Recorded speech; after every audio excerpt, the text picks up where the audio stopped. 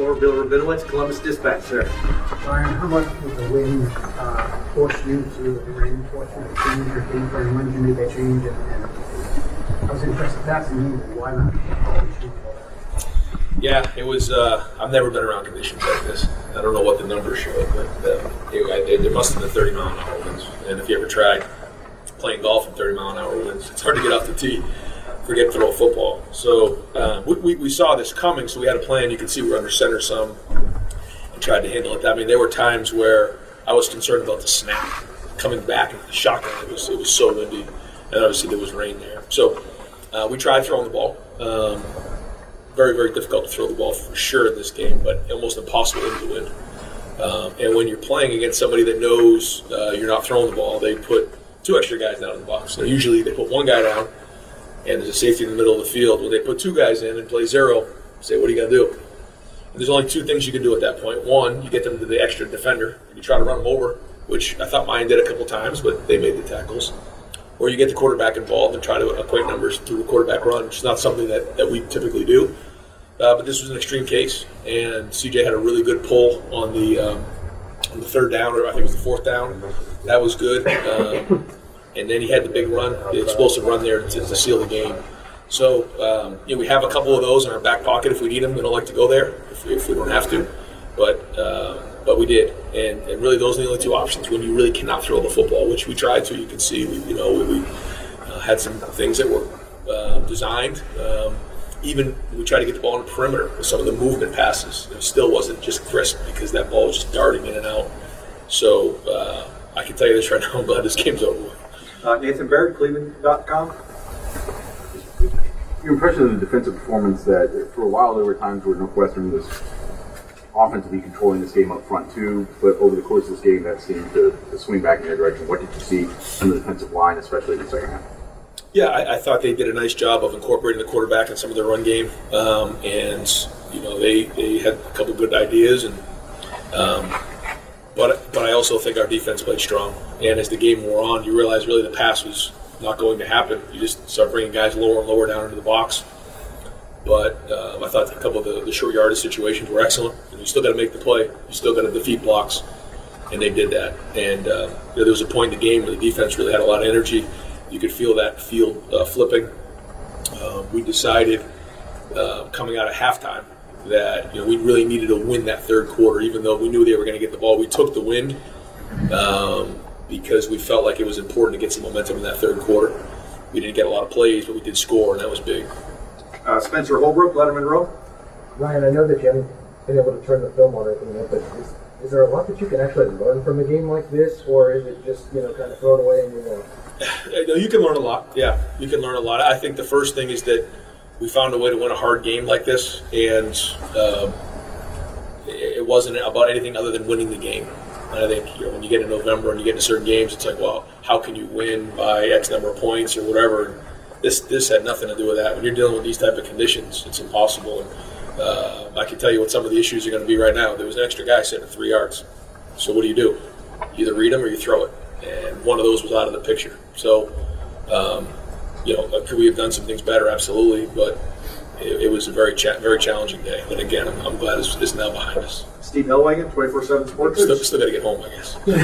Second quarter, it seemed like you guys were having a hard time converting those 3rd and 1s, 4th and 1s, and he just didn't seem to have a lot of explosion. I know he broke the one later on. Sure. Did you ever give any thought to getting Dallin Hayden or Chip Triano some carries as just a change-up, maybe to change the angles of the trajectory of the running? Yeah, we talked about it at one point, but we felt like mine was running good, and there was just a lot of guys down in the box.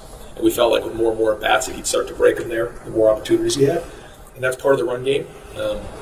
So, again, for us, whether it's an RPO or reading somebody, we try to equate numbers that way. And on days like today when you're lining up under center, it's very difficult. The really only thing you can do there is, again, run over the extra guy or play action and try to get the ball quarterback out of the pocket on a few out-of-pocket passes, which, we attempted. Clay Hall, SYX. So you're not concerned or unsettled by their ability to run the ball, control the clock, and possession? Yeah, at the end of the day, it comes down to scoring points, right? And they did. They had a couple first downs, but they really weren't able to score on us. And I think that's a tribute to our defense and how well they played. Because anytime you hold someone to 7 points, even in conditions like this, it's a job well done. And they were involved in the quarterback. And the quarterback ran hard, and I thought we tackled him well. And he took some shots in there and kept playing. I give him a lot of credit because, in a style of game like that. The other thing was the Wildcat. They had that package where they're trying to equate numbers that way. So, hats off to Fitz. Got a good game plan, and that's why he's been here for a long time and a great coach. Over here, Austin Ward, Rivals. Ryan, it often feels like CJ running is the last resort. You guys just don't want to put him maybe in harm's way. Is this a break glass in case of emergency situation today? Yeah, I'd say so. CJ wants to run. It was something he said. I'll get the same thing last week. He said that, but we know how important it is to keep CJ healthy, and he's not going to take shots unless we need him to. We needed to today, and he did it. And so you can see what he's capable, and when we need him to do it, he's there for us, and he is a weapon. He's got good feet. You can see him run down the sideline. He almost took that one all the way to the house. So,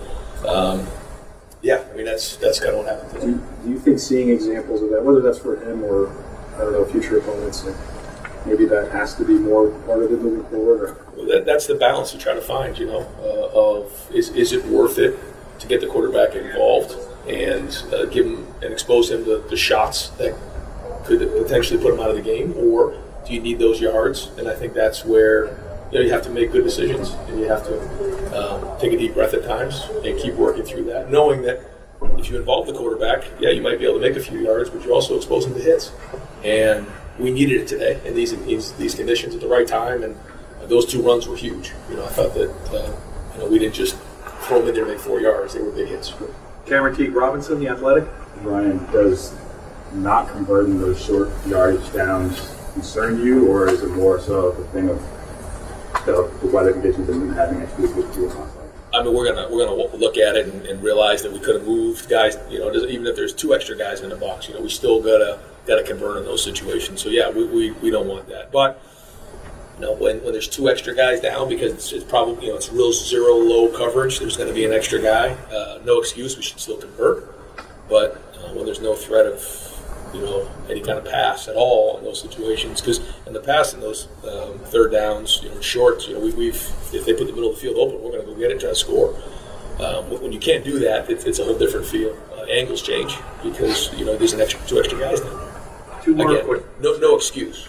We got to do a better job for sure. But I think that played into some of those things early. 2 more questions. Stephen Means, Cleveland.com. Just following up on what Austin was asking, that philosophy of not really wanting your quarterback to take shots. Have you always had that philosophy, or is that something that teaches skill set, or is it experience with adjusting to the last 2 years and some of the shots you took now kind of begged in? A little bit of both, a little bit of all the above. Yeah, I think, I think that affected Justin a little bit, certainly in the national championship game for sure.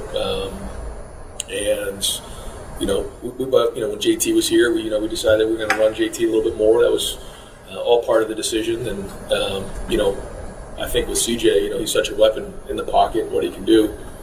We got to be smart about when we put him into those situations. But that's has nothing to do with CJ. I mean, he wants to compete. He wants those opportunities. So when the time was right today, he did it to win the game, and that's what's most important. You keep winning and you move on, despite these really difficult conditions today. And final question, Rob Aller, Columbus Dispatch.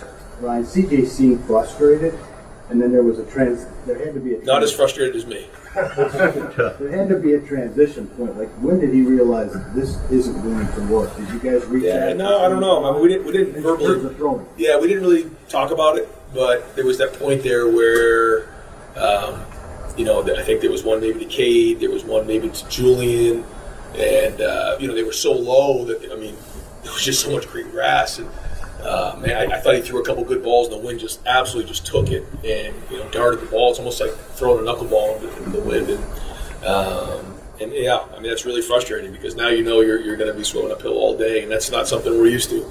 But he got gritty and made some big plays. So that's not when you think about going into a game. That's not typically what you want as a quarterback. So I thought he did a good job of being poised because I was a lot more frustrated than he was for sure, and he kept he kept working at it every play and didn't let that affect his teammates in the huddle. I was going to say, how did you break it to him in terms of you've got to be the tailback now in a sense?